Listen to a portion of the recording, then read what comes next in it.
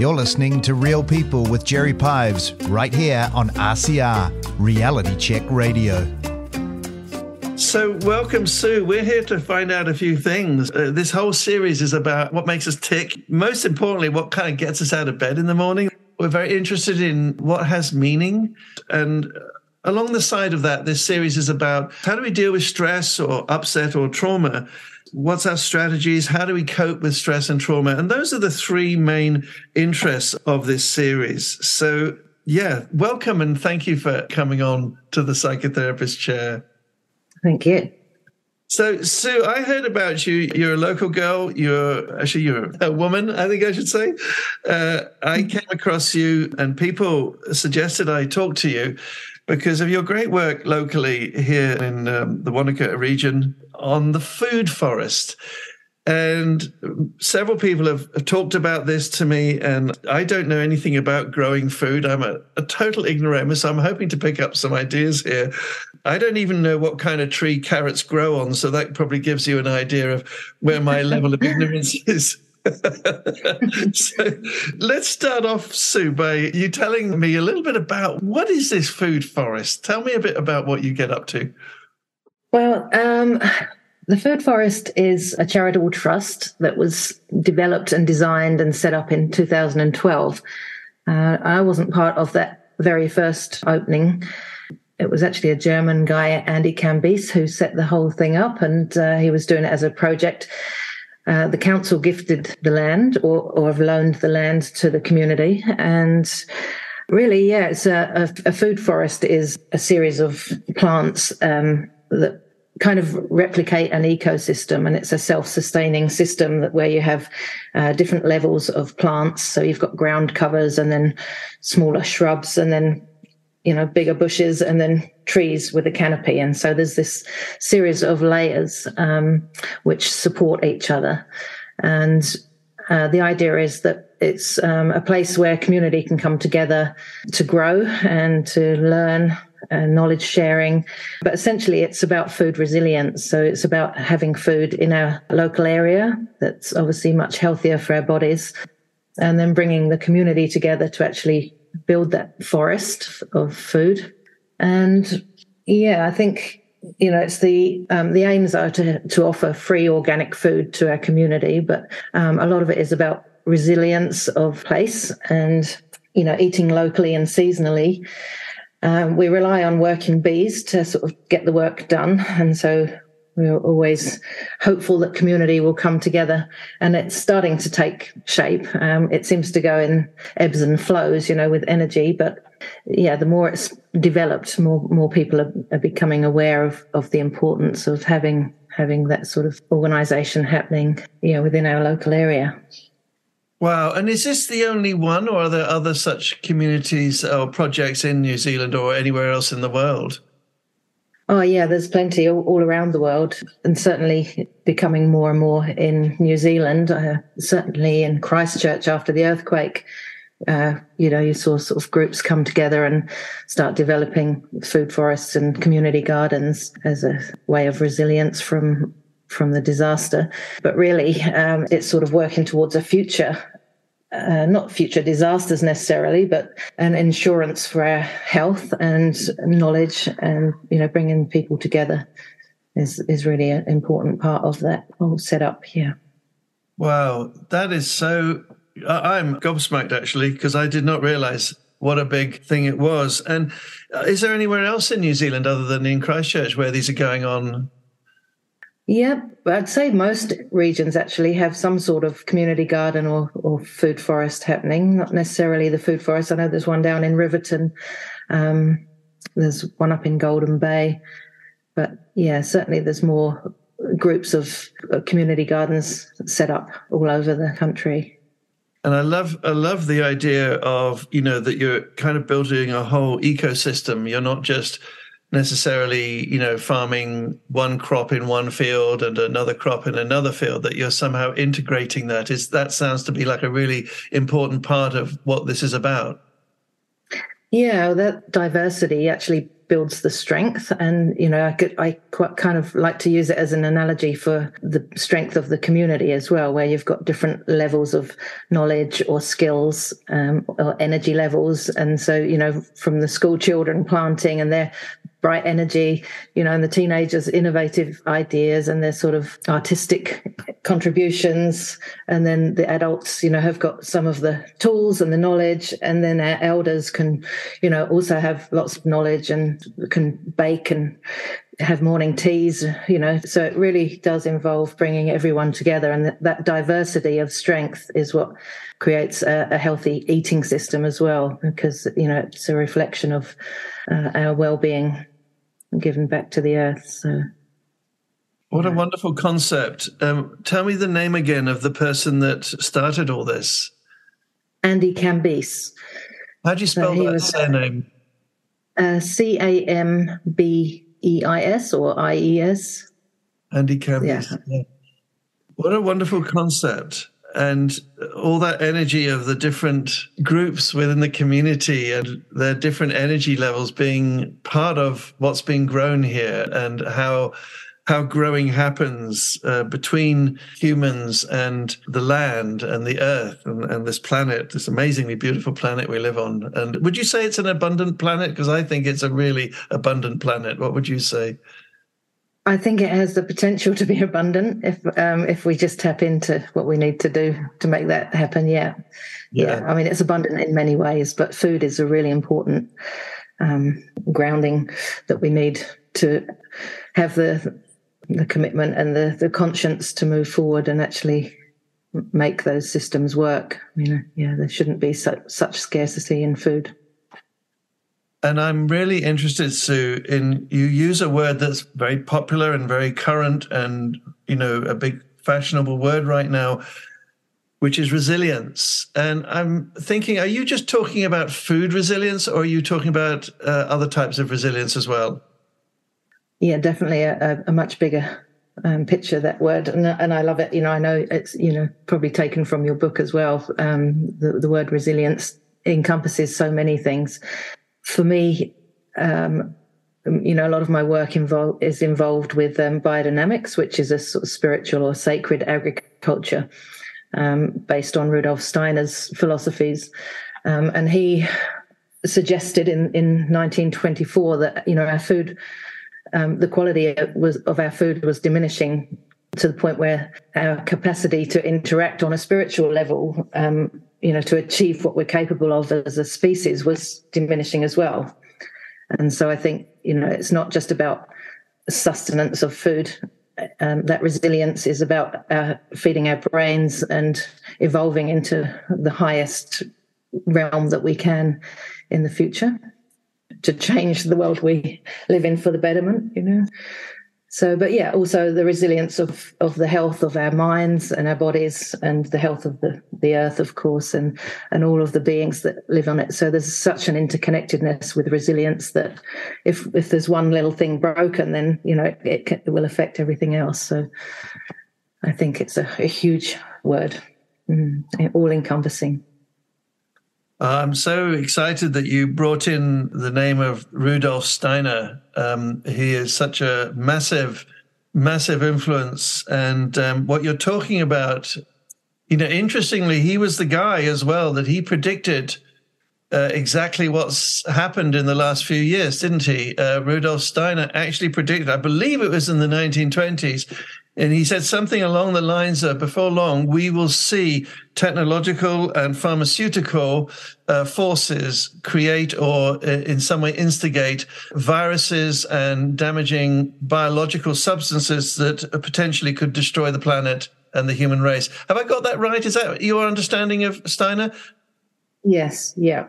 He foresaw lots of what's happened, even the collapse of beehives and things like that. So, yeah, he was amazing scientific philosopher and genius, basically. And it's been 100 years since he lectured on the agricultural course. I mean, he's done lots of other work with all kinds of healing and philosophies, but for me, the agriculture course was 1924, and it's almost 100 years since then, and it's maybe it takes that long for something to actually come into play.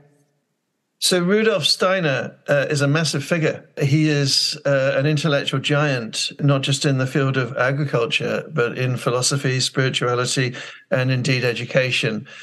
And I think it's really interesting, Sue. This, to me, seems to be the future. What you're describing, this living harmoniously with the earth and its cycles and the outdoors and our basic human need for food, that seems to be our future, because we've come such a long way, haven't we, from any connection with that.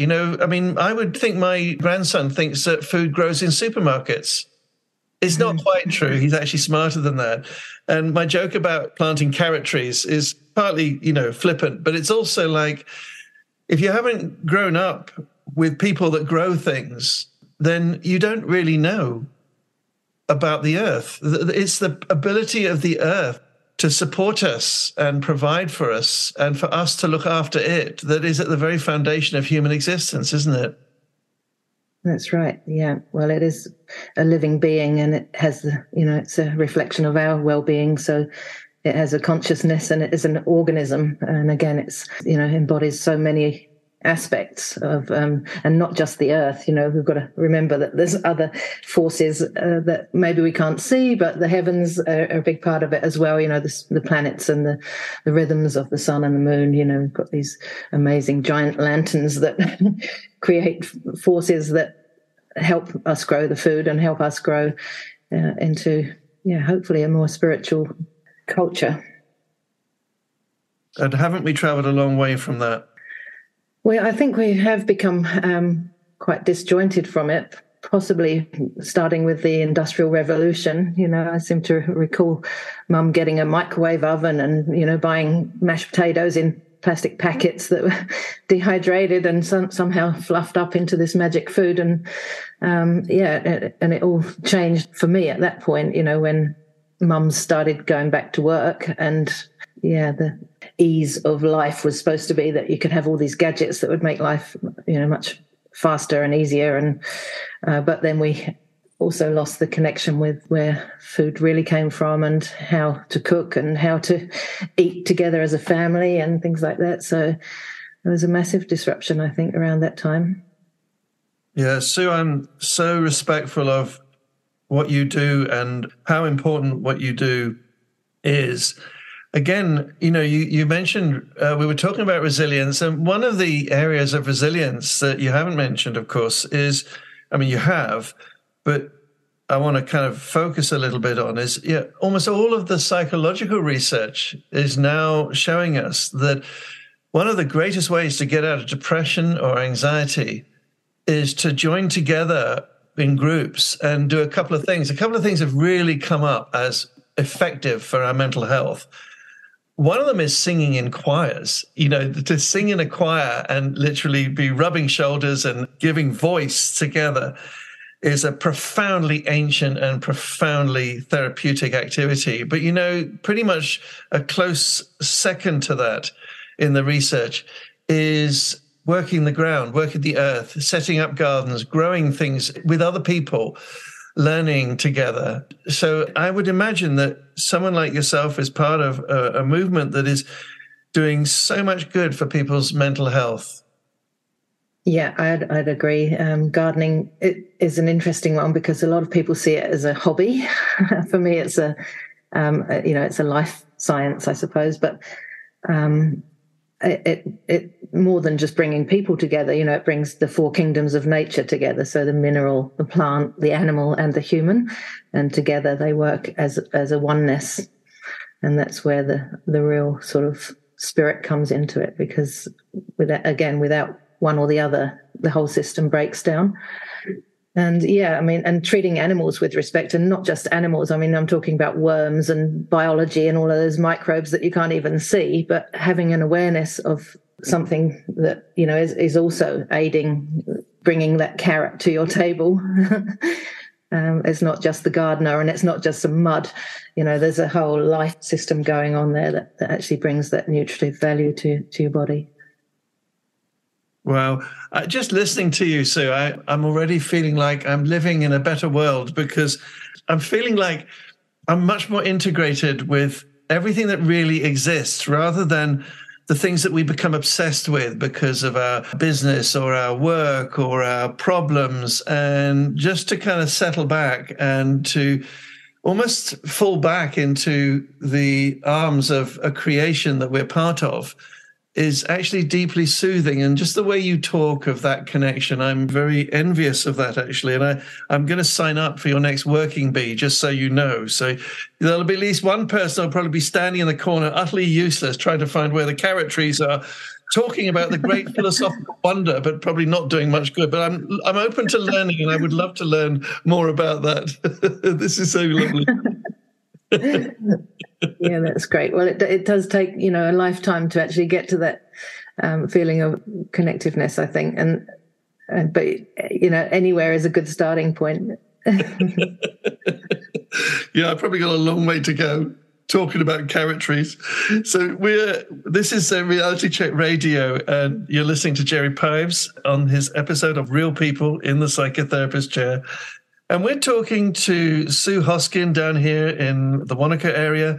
And she's been talking about a really wonderful movement, a concept called the food forest, something which I think personally that we're going to be in great need of as we go forward in society.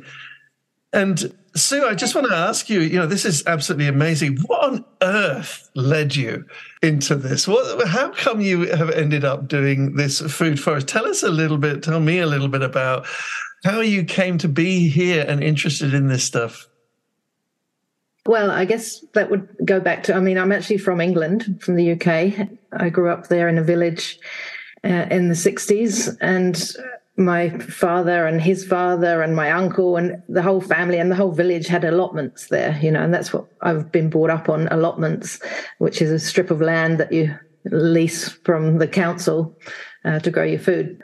So whether the green thumbness has come from there, I didn't always go in the direction of growing food, but certainly that was my initial introduction to food from the land and, straight to the plate. And as a child, I probably remember more about, having to peel the potatoes that had got worms in them, or, wash the mud off, or pick the beans and pod the beans and do all the, the processing of those vegetables, which now is done by a machine for a lot of people. But yeah, having just, that physical touch of vegetables, and always growing up with Dad bringing home the food, Mum having to cook it and us having to process it and things. And there was never any waste, it was like, I've grown this and you will eat it. And so the respect of the food that had been grown for us as well. And the joy of eating as a family, together and having that nourishment. And then, throughout my life, I've kind of dabbled in growing food and stuff, but then I had a life-changing moment when I went and worked on a vineyard in Cromwell, actually, which is also in Otago. And at that time, I'd been working for Wanaka Wastebust as a worm farmer, so encouraging people to, compost their kitchen and garden waste through worm castings, and I became quite obsessed with worms at that point. Because it was like I had a whole herd of worms doing the work for me, breaking down all the food, bringing this beautiful rich vermicast as a gardening medium. And a friend of mine had sort of said, if you're interested in worms and composting, you should check out what we do at this vineyard where I work. So I went along, and I just walked onto this piece of land and went, wow, something is happening here. There's this energy force that I could feel was completely different to everywhere else I'd been. I had no idea what biodynamics was at that point, but it turned out it was a vineyard that was managing using the biodynamic principles. And it was just astounding to see these like healthy animals, and everything was upright and, bright colored, and just this energy about the place. And the people were really happy, and everyone was really welcoming. And sure enough, I ended up working there and made this giant compost on a large scale. And then at the end of it all, these magical sort of potions were put into the heap, to sort of create this connectivity with spirit and of matter. And for me, that was like a life-changing moment. I thought, wow, I need to learn more about biodynamics. So I went and did a course up in Hawke's Bay at a college there called Taruna, which is the School of Anthroposophical Learning in New Zealand. And so I did the course on biodynamics, and that just took me in a whole different direction for a life-changing sort of direction into understanding the earth and nature and wanting to grow food with the most vitality in it, which was quite different to just organics. So from then on, I've been working doing biodynamics since 2003 or 4, and making hot compost and growing really good food. And so I think I was actually invited to come to the food forest and add some of that to what they were doing there. So I can't remember. It was probably about 6 or 7 years ago when I got involved with the food forest. And we tried to bring in allotments, which was my idea, of course. I said, if we had allotments, we'd get much more people would come, and then there'd be more people to do the working bees and help with the food forest. But, it'd also be this place of learning and bringing more people onto the land. And it worked reasonably well for the first couple of years, but to be honest, it's a huge responsibility. And, for people to come, and the upkeep of a garden that's not in your home is actually quite a foreign sort of concept for New Zealanders, especially. So, people are like, why would you go there to grow your food when you've got your own garden? But the idea is that you're going to a specific place to group together with others so that you can share the knowledge, share the tools, share the food, the produce. And so it didn't quite work out. So now we've moved on to having sort of community gardens, which is much more of a, less responsibility, but more community driven. So we're still developing the gardens, but people who come in to do the working bees are now able to take the produce home, and then any excess goes to the food larders, which is also, a free resource for our community for those that need it, and or that would just like to use that facility so that they can share their own produce there as well. And that's been a really lovely way of growing the food forest itself. Yeah. Wow. Now, listen, there's been some very long words and big words that I'm not sure I fully understand. I wondered, could you explain a little bit what biodynamic means and what I'm not even sure I can say it. Anthroposophical. You have another go at it. Anthroposophical studies. Anthroposophical. That's almost worse than marmalade, isn't it? Yeah. There's a bit of a smell. Twister, yeah. What is? Tell us a little bit about that, because those sound like really important ideas to what you do, and they sound like they're very specialist words. So biodynamics is basically the agricultural lectures that Rudolf Steiner gave in 1924 to a group of European farmers who had already found that their soils and their animals were diminishing in health and vitality. So biodynamics really is a suggestion given by Rudolf Steiner, and it's a holistic, ecological, ethical and social sort of approach to restorative farming. It's probably the oldest authentic regenerative system that there is, and it comes with a Demeter certification if you want to go that way, which is one of the highest standards of organic farming that there is.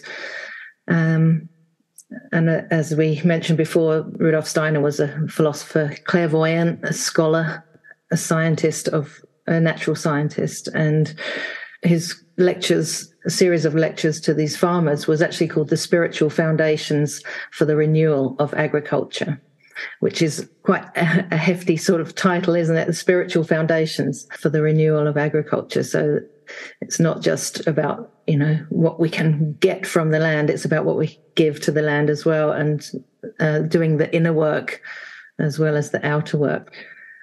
And it's a spiritual science, I suppose, and it's a life science. It's something, I've been doing it for years, but I still always learn something new every time I put my hands in the earth or go out to harvest or look at the weather or any of those things that is involved with farming and the guardianship of the land. Rather than being a gardener, it's a guardian. And I think language is something that we need to actually look at when we recognize what we're trying to do, because relationships with the land, it's an engagement. You're engaged with the land, which is what we do in our relationships as humans. And the term land husbandry indicates that it's a relationship of marriage. For me, that's a land wifery. But in a relationship, it's all about respect and care and giving and loving. And so when we look at those words of wisdom that come from ancient culture of growing, there's the different sort of aspect of belonging to the land, which again, I think we have, we've been emancipated from it in certain respects. But anthroposophy kind of looks at people and their habits and cultures and their interactions with the world. And that can involve, anthroposophical studies will look at religion and spiritual concepts, as well as, the health of our bodies and our minds and education. So, there's a whole bigger picture in anthroposophical networking that I think, all stems from love and the heart. And this is probably where, for me, the heightiness of biodynamics interests me more than just growing food without chemicals. It's actually growing food with spirit and vitality, and understanding that connection, makes it a whole lot more fascinating, because then you're working with, the stars and geology and so many other aspects. It's not just, you've got to go out and do the digging and the weeding. It's this whole, opens up this whole network of diversity, of connection. And that's a key word, isn't it, really, Sue? Connection, a feeling of connectedness, not just within ourselves, but with each other and with the land and with the whole of creation.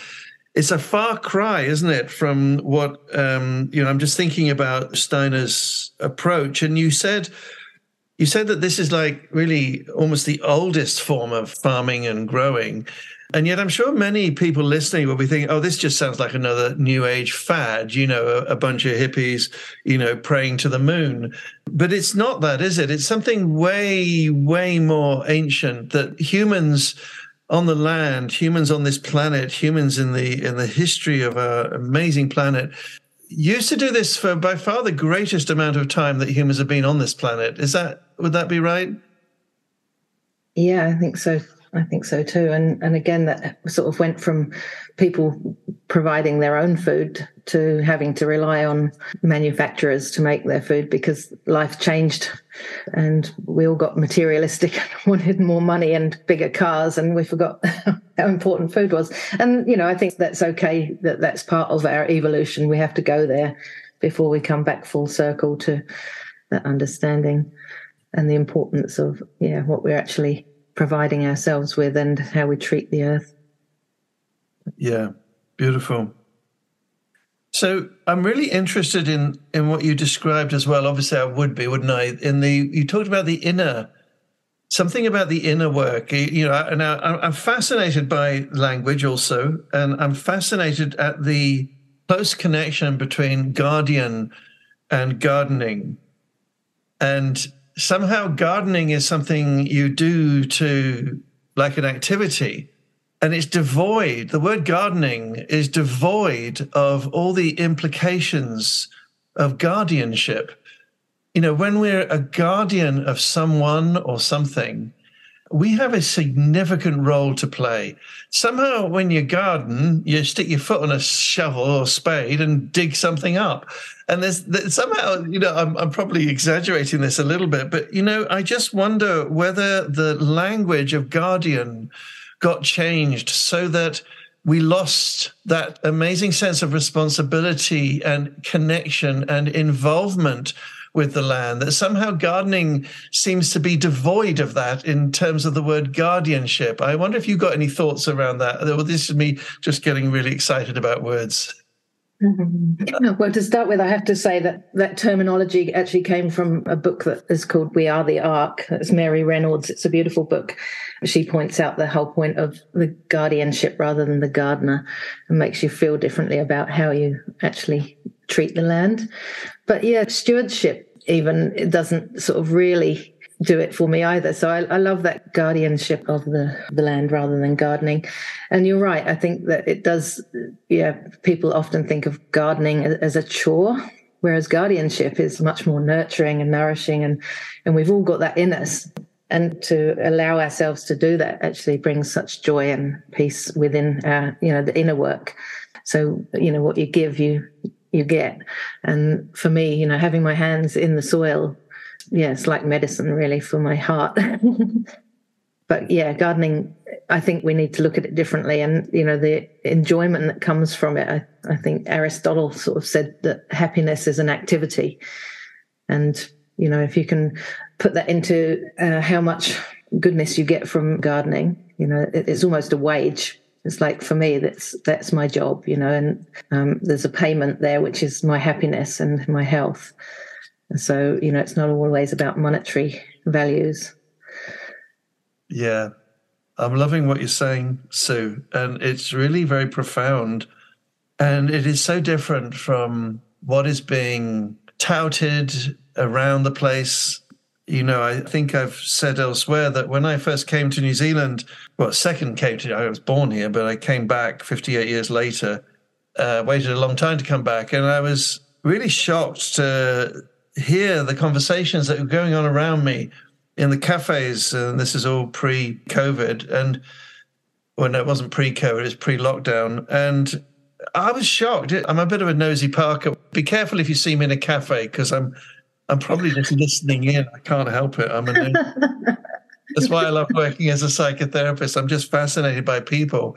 And I'm fascinated at the deep spirituality of what you're talking about, Sue, that this is not just a community activity. This is something very personal to you. And I'm hearing that personal inner connection that is really quite inspiring to hear. And what do you do when you talk about inner work?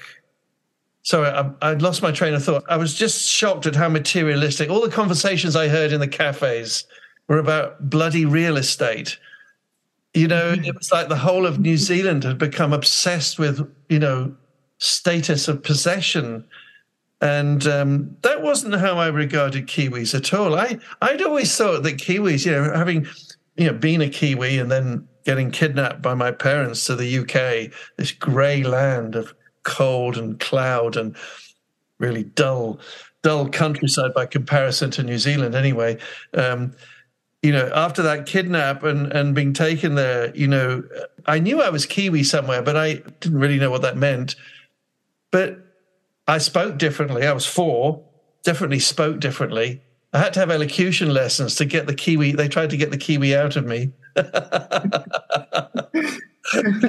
So I could speak proper, and posh and all that stuff. But the whole going away from the culture meant that I looked at Kiwis and I heard about Kiwis and I read about Kiwis. And I was always so excited by the Kiwi culture because it seemed so down to earth. And there's that word again, the earth. Kiwi culture seemed to me, I don't know what you thought coming over from the UK. I know you're English, but, something about just get on with it, sort it out, solve your problems, get on with it, rely on your resources, be clever, do something that other people hadn't thought of. There's something really creative and down to earth about the Kiwi spirit. So when I landed and I got here, my son and my grandson live here and his partner, when I got here, I was really shocked because I heard this kind of, I thought I'd landed in America, with all its materialism and all its obsession with things and as if anything can make people really happy, whereas it's people that make people happy and it's connections that make us happy. And I knew that much. I mean, no one told me that, but I'd worked that one out. And it's really fascinating to me, the depth of spirituality that you're talking about. And I wondered if you would be willing to share a little bit more about what you mean by this inner work. You've already said a bit about that, about the giving, about the wage of the land, the feeling you get back from it. I wonder if you could say a bit more about that. I'm really interested. Well, I think, the inner work for me is sort of researching a lot of other works that Rudolf Steiner has done, which is all about life after death and rebirth and looking at connections to the past and, well, cultivating much more of a meditative sort of thinking around the work you do on the land and with other people and with animals especially. It's about compassion, really. It's about thinking, this isn't just about what can I get from my garden and is it going to feed me and I'm hungry, I need food. It's that, where does this begin and where does it end? Which there is no beginning and no end. It's a cycle. So those rhythms and rituals that come into play with the work that I do also come from inside of me as well as the earth. So difficult to explain, really, but I suppose, the rhythms and rituals are the inner work, understanding, that our nervous system is part of our connection to this planet. And so if you're doing the goodness on the outside, it will also benefit you on the inside. So it makes it much more of a dance with life rather than this sort of hard work that we imagine gardening to be. And I'm not taking away from the fact that there is some strenuous work needs to be done when you're making compost, but actually if you're working with nature rather than against it, it feels much more harmonious flowing than fighting against it and getting digging the earth up like you're digging a grave. There's no need for that. You actually need to be gentle on the earth and it will be gentle back to you, to your body. So the inner work is sort of understanding nature and respecting it and having compassion for it, along with what you're doing to get back the food for sustenance.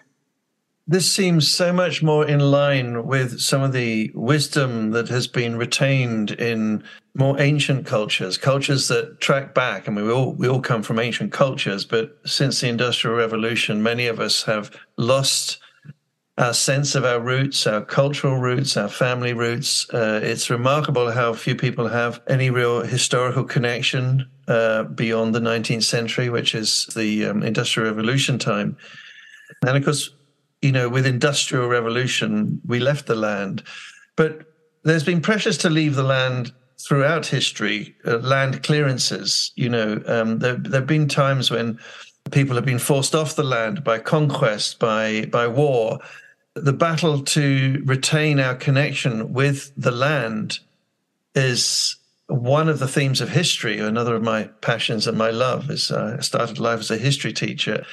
And I've always been fascinated by that historical roots. But this spirituality you're talking about goes back to cultures that have retained that connection with the land. I'm thinking here in New Zealand, we have the Maori culture with its relationship with the land. We, in the Native American Indians, wherever there's been a retention of the wisdom of the indigenous culture, this is what they talk about. This is what their stories are about. This is what their spirituality is about. And it's a very important, powerful part of what modern society has lost. I don't know if you would agree with that, Sue, but that's what I'm hearing from you, I think. Yeah, I would agree with that. When we look at most of our medicines are made from herbs and minerals, but again, with that emancipation from nature to, the people in the white coats know best, and if it's not in a packet, then it probably doesn't work. This kind of mindset that has changed, unfortunately.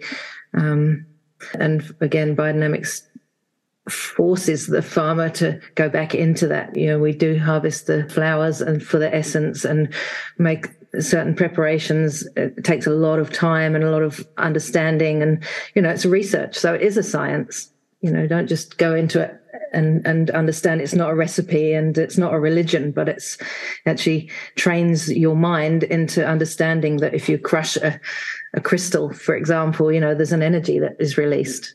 well, most people wouldn't, will look at a crystal and go, yeah, it's kind of pretty, and maybe it's got some power, but you're actually forced to sort of understand each piece of the earth and what it does for the betterment of your life. And so, and I think that's what the older cultures did have when we think about energy fields and, sort of frequencies that probably some of the more ancient cultures had to aid them build pyramids, for example, or, walk up huge mountains. And a lot of it has come from a different understanding of energetic fields and those influences of the health of plants and essences and things. So, yeah, it's not just about food. It's much more to do with medicines and meditation work of connecting with the bigger picture.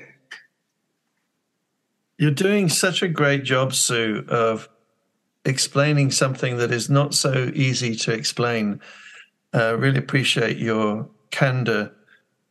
You're listening to Reality Check Radio. This is Jerry Pives. On this episode of Real People in the Psychotherapist Chair, we're talking to Sue Hoskin, and we're delving into the magic, the spirituality, the depth, the psychology almost of our connection with the earth and how important that is for us. And I was thinking, Sue, that there's been even in the rather, one-dimensional scientific community where they study things like molecules and chemicals and stuff like that, as if that can explain too much about anything. But they do it. They do their placebo double-blind studies. And there's a lot of interest in something I'm doing at the moment, which is jumping into Lake Wanaka every day for a few minutes, doing cold immersion and feeling the benefits of that and the challenge of that. And I've been listening to some research on that, and the research is really quite incredible, because what they've found is that people who go outside, the body gets challenged by all the different seasons and all the different temperatures and all the different weathers, and the body gets exposed to change and to physiological change. And it's actually that ability to go from cold to hot and the changeability. If we try and live our life in a cozy kind of cardigan of deadly retirement, and we live in this cozy little house of universally same temperature, what the research actually says is that it's the farmers, it's the people who go out, the people who are exposed. You don't have to jump in a lake to do that. But, working the land, that the farmers have some of the greatest health, and they have the healthiest nervous system of anybody. Yeah, so what you're saying is really backed up by some even I call it one-dimensional science, because it misses out pretty much all the things that make us human, but it goes for things and chemicals and all of that stuff. But nonetheless, even that stuff is showing what you're saying to be true, that we need this connection. We need to be in relationship with the land.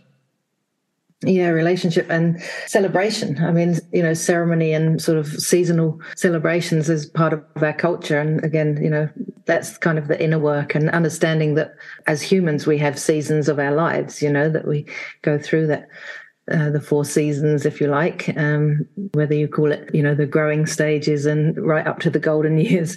So, yeah, understanding that we need that seasonal change as well as the weather patterns. And I think that's what I love about New Zealand is these very different seasons, whereas some countries, England, for example, seems to be like in grey autumn the whole year, mostly. But you get this flash of boiling hot summer for 2 days or something. But so, and even being down in this area, the majesty of the mountains, and that's one of the things that gets me out of bed, is just the beauty that surrounds us. And I think that's a huge important aspect of happiness as well. Our environment brings us that joy. Well, it's funny you should mention that, because I've been realizing that as we're coming to the end of our time together today, I barely asked you what gets you out of bed in the morning, and you've just answered that to some extent, I think. Tell me how you deal with stress. How do you cope with stress, Sue? Well, a number of ways. quite often just getting my hands in the soil. I thought you might say that. My allotment is a place of peace and beauty. You know, there's cows down there at the moment, and the birds are there, and quite often I'll see a heron go over, or there's rabbits and things. So immersing myself in nature is probably my first go-to. I also love singing and dancing, doing art. You know, I love to get my paints out on. I think it depends what stress it is that's getting to me and how I sort of deal with it. But I suppose all manner of things. Yoga is really good for me at times of stress. But also, socializing, you know, sometimes that can just be the thing that I need to get away from my trauma and actually just have fun and be with people that, I feel embraced by. And that's a really powerful stress reliever for me. On other occasions, I, prefer to be on my own and listen to music. Well, you've just given us a great list of some of the key things that we can do for ourselves to help ourselves through trauma or stress of any kind. The last 2 or 3 years have been particularly stressful for Kiwis, and the sort of division of lockdown and COVID and mandates and, overwhelmingly dictatorial government and people being pitted against each other. And I wonder, of all the things that you mentioned, what would you say has been your greatest support during what I would consider to be, some of the most traumatic years in our history? What would you say went to the top of the pile for you in terms of helping you through these last few years? I'd have to say the Voices for Freedom group, to be honest. I think there was for me, there was grief there was loss of freedom, loss of respect, loss of voice and loss of friendships, actually, and divide from family and friends. So to find my family and find my tribe with the Voices for Freedom group was especially helpful for me in that situation. And then sort of realizing that, we have to be thankful for the challenges, because otherwise we become complacent. Having that strength of the social group, the networking, and all the beautiful people that I've met in that group have brought such a lot of new friendships and new realizations, and lifted me from that sort of dark place that I felt I was in from the trauma of governmental stuff and the divide, really. So that social networking has been amazing. So back to community, back to people, being with people, back to what you have, focused so much of your life on doing, Sue, which is bringing people together, connecting us with the land. I think, when it comes to mental health, I think that's one of the most powerful things that people need. And I'll probably talk a bit more about that, about finding your community, about finding your tribe, about finding your whānau. It's that kind of, that interconnectedness that modern society seems to almost have been trying to break up. It's almost as if there are forces at play trying to tear us away from what makes us really human and what being human really means, and the glory of that, from the physical to the energetic to the emotional to the mental to the spiritual, and to the connection we can all have with this time of being, this experience of life at this very moment. Well, Sue, it's been a real pleasure to open up and talk about this really important area. I really want to say a big, big thank you for being in the psychotherapist chair. I feel like in many ways we've been in the Rudolf Steiner chair and the anthroposophical. I've even learned how to say it now, anthroposophical. There you go. There's a development. I've got something from today. I'll now be very proud to say that word, anthroposophical. But you've introduced many listeners may already know about this area, and I'd certainly heard of it, but I had no idea of the depth at which it takes. And certainly, would it be fair to say that, what gives you meaning, what gets you out of bed in the morning, and what really is your go-to support is this whole anthroposophical approach to life and to land and to community and to art? Would that be a fair summary of what gets you out of bed in the morning, Sue? Yeah, I think that does encompass everything. Yeah, it's definitely a mindset and a way of life. So it's a great way of life for me. Definitely feels healthy. Well, Sue, thank you so much. Is there anything you want to say before we close? Anything that you would like to share that we haven't got to? Just to really thank you for giving me that opportunity to, it's a bit like a biography, really, when you start talking about yourself and looking at what makes you tick. But yeah, to keep being grounded and rooted. For me, that's important for a lot of people, to actually get your hands in the soil and see how you feel. Well, I'm looking forward to seeing you roll on the floor laughing at my attempts to join your group and to do anything with the land at all. So I'm sure that'll be a great entertainment for us to look forward to, Sue. Everyone brings a different skill, and I know that you'll have something that will benefit the land and the people. Well, if the trees could grow better by me talking to them, maybe that'll be my gift, because I do feel that's something I'm quite happy to do. Yeah, and I'm sure they would. Well, thank you very much, Sue. And this has been Reality Check Radio. Real People with me, Jerry Pives, in the psychotherapist chair has been Sue Hoskin. And stay tuned, because after this, I'm going to do a little bit of reflection and share some of the psychological implications, models, tools, tricks, tips, whatever that we can all use to help ourselves through the tougher times in life. And Sue Hoskin, thank you so much for being in the psychotherapist chair. Thank you. Thanks for tuning in to Real People with Jerry Pives. Do you have a guest suggestion for Jerry? If you know someone who has an interesting life story, maybe that someone is you, then please get in touch. Jerry would love to get your feedback, so please send us a text on 2057 or email us at inbox@realitycheck.radio to let us know your thoughts about his show. That's your message to 2057. Or inbox at realitycheck.radio. Normal texting charges apply. Well, I wonder how you got on with that. What a fascinating discussion, exploration that was with Sue. I certainly didn't expect to learn about Rudolf Steiner and his 1923 or 24 lectures on agriculture. I didn't expect us to delve into the world of biodynamic farming and biodynamic living and anthroposophy. What an interesting world. And I wonder if from all of that, you got a good idea of just what makes Sue tick.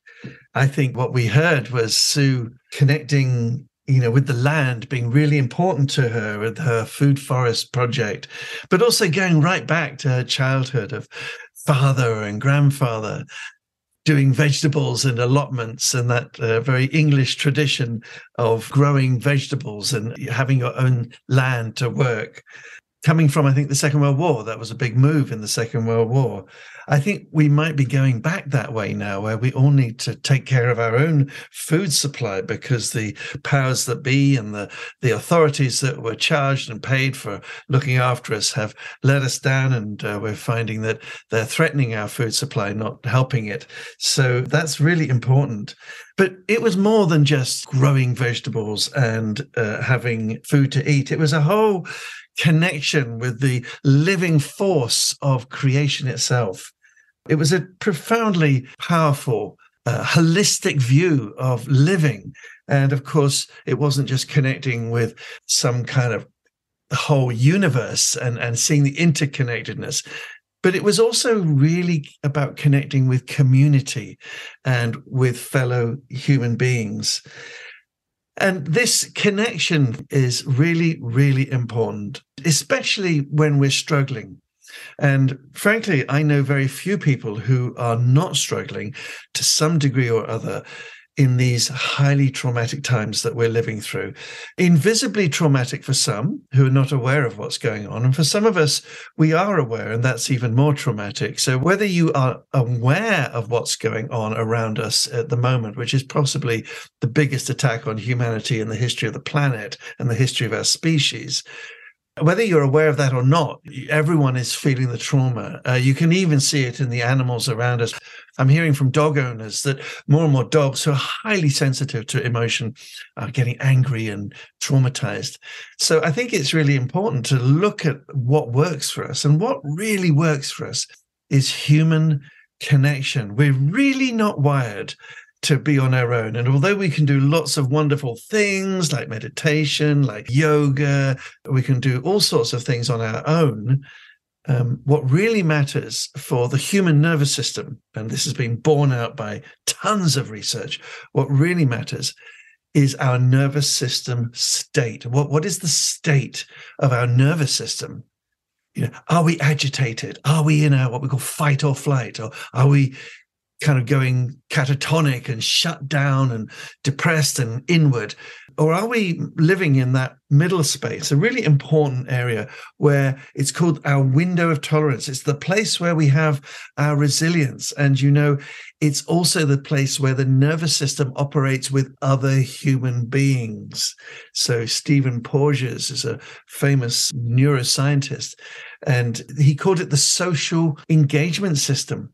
That's how important we are to each other. It's right there in the science now. And our nervous system regulates and soothes itself by being in that space where we can be with others socially engaged. And wasn't it interesting that right at the heart of this incredible philosophy or anthroposophy was this sense of the interconnectedness of all, right at the heart of this almost ancient and primordial approach to living that we used to all have once, of this sense of we are within a matrix, a beautiful matrix of wisdom and love and growth and development. Within that came people working together in community.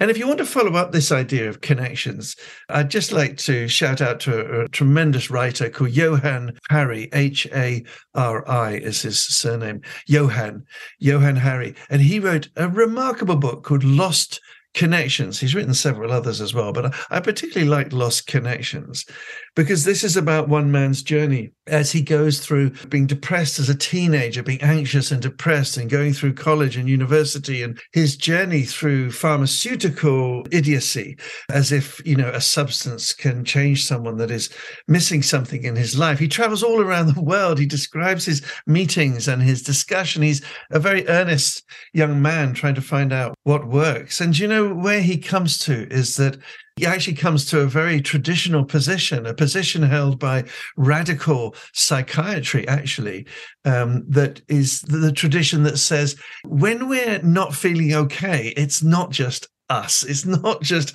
our own problem. We are part of a bigger picture. And of course, radical psychiatry and Lost Connections, he doesn't refer to radical psychiatry. He kind of has to reinvent the wheel on that one a bit, but he does that in his own brilliant way. And, he returns to something that most psychological professionals are aware of called radical psychiatry. And radical psychiatry says you cannot just blame the individual for society's insanities. And that is so true right now. I mean, I'm promoting a new definition in the psychiatric diagnosis manual that everyone uses all around the world. And I'm promoting a new psychiatric mental health condition called GIT, GIT, which is a very English name, I know, but it's quite a funny one as well. But are you suffering from the GIT? And the GIT stands for, G stands for government, the I stands for induced, and the T stands for trauma. Government-induced trauma. And most people working in government bodies or registration bodies or NGOs should be hanging their heads in shame at what they've done to increase the trauma of people all around society. So we're probably all suffering from the GIT. And the way out of that is to connect with good people doing good things and to stay away from those people in those positions. They're really not good for your health, in my very humble and slightly outspoken opinion. So Johann Hari, Lost Connections, great book to read. And it really does say what he found was that people who come together often around social justice, around local issues, around housing, around health, people that actually care. Be around people that actually care about someone more than just themselves, people that actually are interested in looking after others. Those are the people to look for. Those are the people who are good for your soul, and to be involved in doing things with each other. Be active with each other. Don't retreat into your little cocoon world. Get out there and be with the people who are trying to make society and communities more human, more caring, and not the direction it's going along right now, is what I'm saying. But I wonder if in Sue's beautiful session that we had, I wonder if you heard the profound spirituality in what she was describing. Yeah, she didn't, bash the Bible at us, and she didn't, tell us what we should or shouldn't believe. But I wonder if, like me, you sensed an immense spirituality in her philosophy, or her anthroposophy. And I wonder how much of that spirituality you resonated with, or whether you just didn't hear it at all, which could be interesting for you as well. I certainly heard a profound, unifying, integrational sense of each human being living within a beautiful, living, pulsating universe. And isn't it interesting that every single one of the government-funded organizations all seem to subscribe to the new religion? Well, it lasts a couple of hundred years, I would say. But the new religion, I call it the religion of materialism. The other word I use for it is scientism, which reduces all our experiences to the smallest bits of us that you can't see, can't even see them, the molecules, the bits and pieces, the stuff, the matter, the physical matter, as if that's all we are. And certainly some of us are not all that interested in reducing human experience to some tiny molecules that you can't even see, and then studying and analyzing and researching them as if they're the really important bit. Well, some of us just aren't interested in stuff, and some of us are certainly not interested in that particular government-funded propaganda machine. Just follow the money if you want to find out who's influencing that bunch. And the money is coming from the government, and the government also is highly suspect in so many things that we're discovering today. What a shock for many of us brought up to trust the government, and here they are. We've been betrayed on every level, in my slightly outspoken and rather humble opinion. But whatever you think, I can have my opinion, but whatever you think, many of us are interested in a much bigger picture. And this came home to me, when I started my career as a therapist. I actually started in the world of massage and body work. And at the end of every session, I wanted the client to define what benefits they'd got. I didn't want to tell them. I mean, I know a lot of successful body workers are really got very busy practices. They continue telling their clients how good they feel and what they've got from it. And I was never that good a car salesman. I just used to say at the end, once they were dressed and everything, I said, just walk around the room, walk around the table, and tell me what you're noticing about yourself, especially if anything feels different to when you arrived.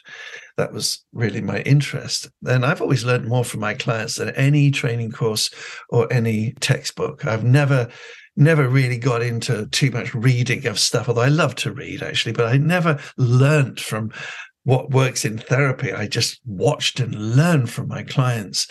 And they would walk around. And, for 25 years, I've been doing this. And over the years, it slowly dawned on me, because I'm not a quick learner, it slowly dawned on me that all the clients were talking about themselves, because they were walking and talking about what they were noticing in themselves. And I realized that there was one particular language that was coming out, well, 5 languages, actually. People were speaking in 5 different ways about their experiences of being human. And what were those 5 ways? Well, some people talked about the physical. I kind of expected that. But many people talked about their energy. How their energy is it low? Is it up? Is it down? What sort of energy are they walking in? How do they feel their energy? And then some of them would also talk about their emotional state. And others would talk about their psychological or attitude state, how they're thinking of the world at this particular moment. And others would talk about their spiritual state. They might not use the words we associate with religion, but they are talking about the spiritual state. They're talking about their place in the world, how they fit in, their meaning, their purpose. We've been talking about meaning and purpose quite a lot. And I would suggest that's a profoundly spiritual concept. What's our existential purpose here? To me, that's an actual spiritual question. So I summarize these in my book as PEEMS, P-E-E-M-S, P for physical, E for energy. I always draw it like an energy sign. E for emotional, M for mental, S for spiritual.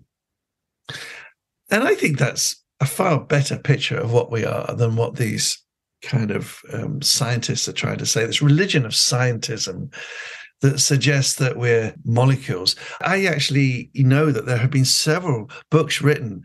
Another great book you might want to read about the power of our emotions and our mind on these physical bits that we can't even see, called molecules. A book by Candace Pert called Molecules of Emotion. And it's all there. She's actually found the scientific research that says, you know what, these molecules are really affected by how we feel. There's research on it. So why we're pumping people full of pharmaceutical substances, when actually, do you know what? If you help someone to feel better, they do that all inside themselves. We've got a chemical factory inside our body. We can produce practically anything inside the human body. It's almost as if we're a miracle. It's almost as if we're made by a divine power, or we are even part of some great divine story. That's a bit more exciting than coming from bits of molecules or evolving from some shrew or monkey, or actually, I think that's an insult to monkeys, actually, and possibly to shrews, but the idea, there's a lot of questions. I've got a lot of questions these days about what we've been told. I believe a lot less than I used to. So what can you do with this? Well, what's a good practical tool for your day-to-day management of your stress and your trauma? Well, number one, please understand that trauma can never be resolved alone. It needs communities, it needs gardening groups, it needs choirs, and sometimes it needs people like me to talk to, so that you're with another human being who's actually made the study of trauma and its release a part of our life. Where there are many, many dedicated human beings, you're living probably within a mile of you, who are dedicated to healing therapies of some kind or another. And sometimes we really do need to speak to another person. Yes, there's a great deal we can do, but how do we know when we need to reach out, especially to someone who's been trained in the psychology, in the nervous system, in healing?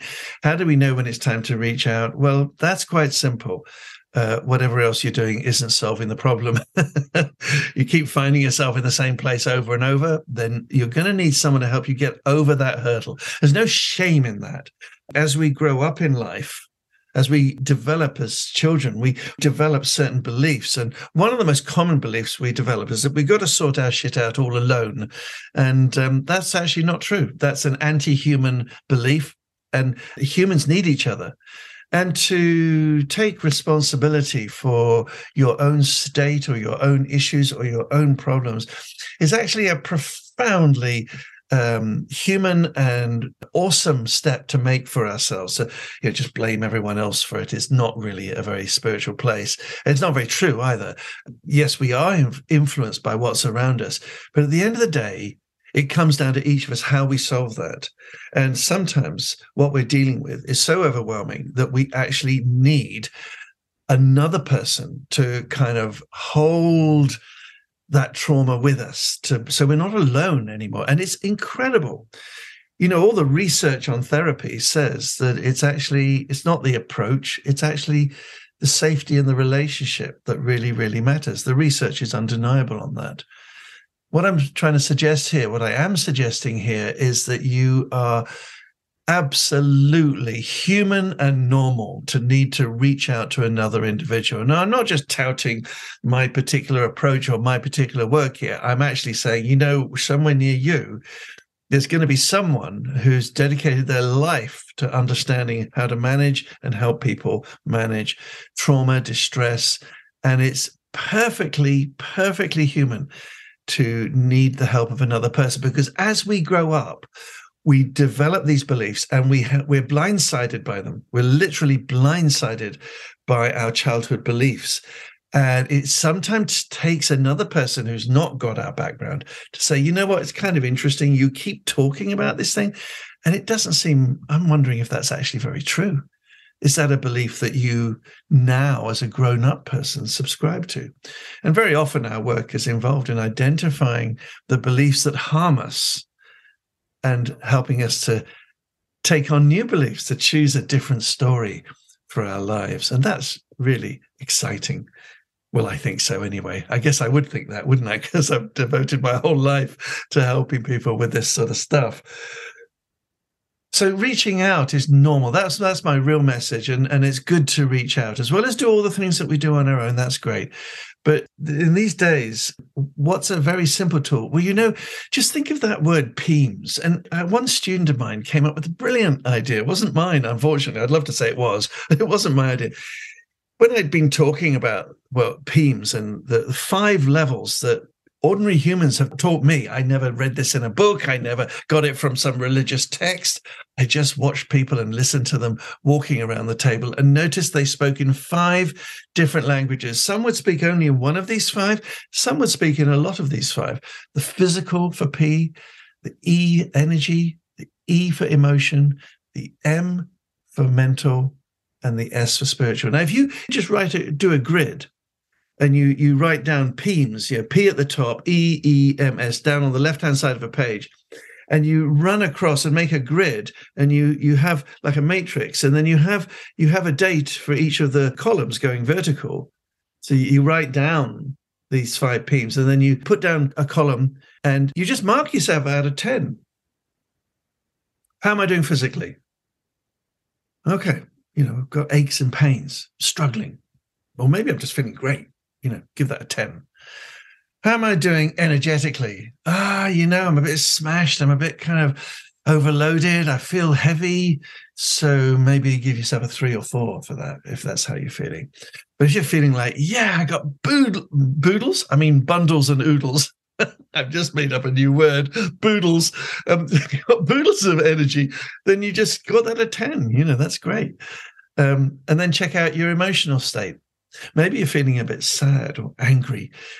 Maybe you're feeling, in which case, if you're feeling a bit untogether or angry or just lonely, score yourself a low score there. Give yourself a 2 for that, But if you're feeling like really emotionally content and I need to come up with a new word for that, don't I? But where you're happy, it's called happy, joy, bliss, peace, whatever that emotion is for you, then score yourself high if you're feeling good.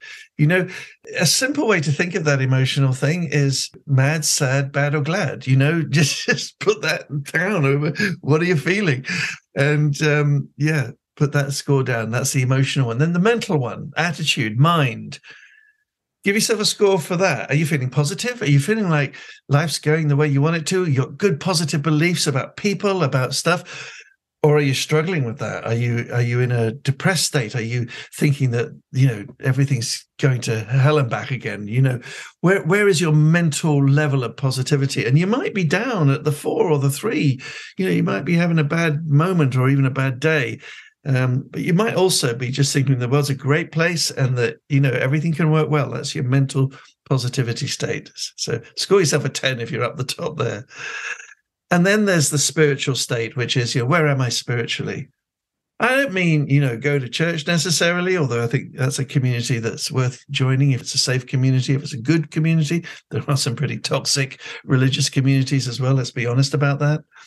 Where are you with your sense of purpose and your connection with something bigger than yourself, being a part of a story, as opposed to always being the center of the story? I actually find that quite a relief to let go of my story and become part of a bigger story. However you put that, and it's hard to describe words. There's a lot of baggage around spirituality, isn't there?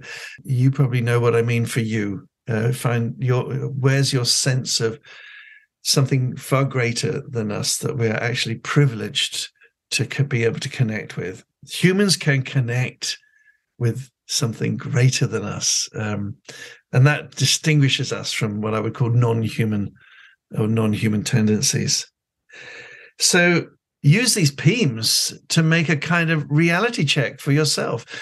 In a previous broadcast, I talked about checking out reality. I call it the core principle, COR, core. Check out reality with others, but also check out reality with yourself.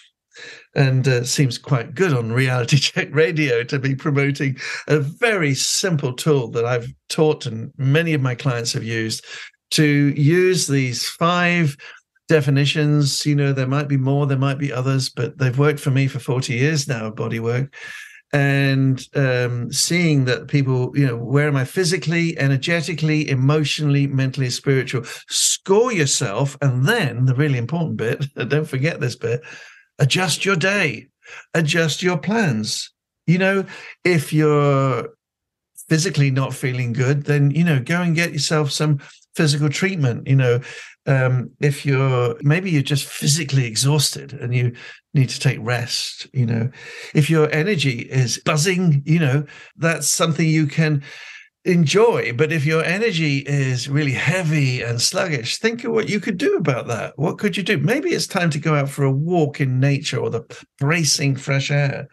If you want to lift and pump your energy up, check out the whole cold immersion thing and jump in a cold lake like I do. If you ever come to Wanaka, come down to Lake Wanaka in the middle of the day. Right about the middle of the day, you'll see this crazy psychotherapist fella just immersing for 3 minutes. Don't do it for too long, but just go in there and breathe. And wow, the buzz in your energy is tremendous. It's better than even coffee, which is another of my favorite tools for that. I know a lot of health people will be horrified at that, but that's how it is for me. Where are you emotionally? Maybe you're feeling alone. Maybe you need to plan to, take your loved one out for a meal and really have some quality time with them. Maybe it's time to contact your family or good friends, get that emotional need of ours to be in loved. And love is more than just a beloved partner. And often that's a challenge in itself sometimes. So find out what your love challenge is and just take one step towards that. That's great to do. Adjust your day, make a plan, And if you're, struggling mentally, if you've got a low score mentally, maybe it's time to hook up with some other people in your community or take on learn a new challenging skill like anthroposophy. That would be a good one. And then, of course, there's the spiritual. Get thee to God, get thee to your spirit, get to who you really are. You really are spirit. I don't care what anyone says. You really, really are. And if anyone's taught you otherwise, they've misled you. Find out how to connect with your spiritual truth, your higher self, whatever language you use. It doesn't have to be the 3-letter God word. I once met a priest who said that they always replace the word God they reverse the letters to dog, which I thought was absolutely hilarious coming from a priest. But, she said she'd been given such negative stories about God that she couldn't, the word jarred for her. So every time she was leading a service, she thought of dog instead of God. I think that's absolutely a wonderful story.